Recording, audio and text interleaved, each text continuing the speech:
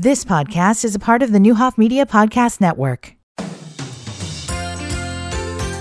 And good afternoon, everyone. I'm Steve Brandy on WDAN News. This newscast brought to you by Wright's Heating and Air. Call Frank at 217-442-4027. He always answers the phone. The Vermilion County Coroner's Office has identified the victim of a Friday night fire at 805 North Vermilion in Danville as 72-year-old Bernard Baker of Danville. Mr. Baker was found inside the structure and pronounced deceased at the scene. Results of an autopsy are pending. Fire Department and the Illinois State Fire Marshal's Office and the Vermilion County Coroner's Office all continue to investigate the cause of that fire. Chief Aaron Marcotte of the Danville Fire Department had stated firefighters received a report of the blaze shortly before 6 p.m. Friday. About 20 firefighters in all on the scene until just after 10:30 p.m. Friday night. It was Wednesday of last week that the Chief Judge of the 21st Judicial Circuit, Thomas Cunnington, ruled that the Pretrial Fairness Act, a Safety Act provision that had been scheduled to start New Year's Day, was unconstitutional. The main objection from the plaintiffs in the case, which included Vermilion County State's Attorney Jacqueline Lacey, was the ending of cash bail statewide. This would have allowed numerous accused criminals, including those potentially dangerous, to avoid custody prior to trial. Law enforcement personnel around the state, including Danville Police Chief Christopher Yates, believed that this was putting the public and crime victims in unnecessary danger. Yates had previously stated when speaking during a Danville City Council committee meeting that the hearings that would be required to keep accused criminals considered dangerous from going free could potentially create a major backlog, therefore keeping dangerous individuals on the streets and creating a backlog of other police work.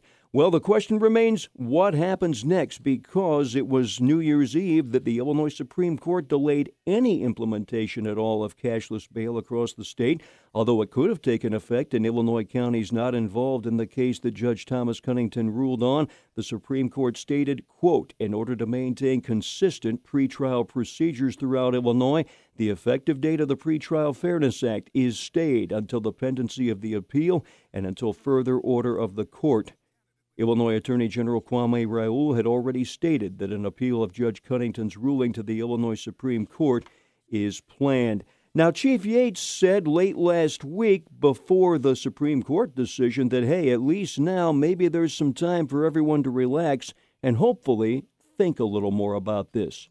I'm definitely breathing easier to the fact that let's slow down and look at this a little bit closer and see exactly how this is going to affect communities, and particularly the parts of the community who are most vulnerable. Yates says some state legislators in favor of ending cash bail are lacking in their understanding of police work. He says the last thing police officers want is to not be able to use their knowledge and instincts to protect someone. Chief Yates says that's what the loss of cash bail would do. Put the handcuffs on the police and their ability to de-escalate and take people that are out of control out of an environment that could hurt someone else. Chief Yates says not only is consistency needed throughout the state, but the right kind of consistency. Otherwise, criminals will be able to take advantage. What happens when they go to another county and all of a sudden they realize, well, things aren't done the same here? We need to be consistent.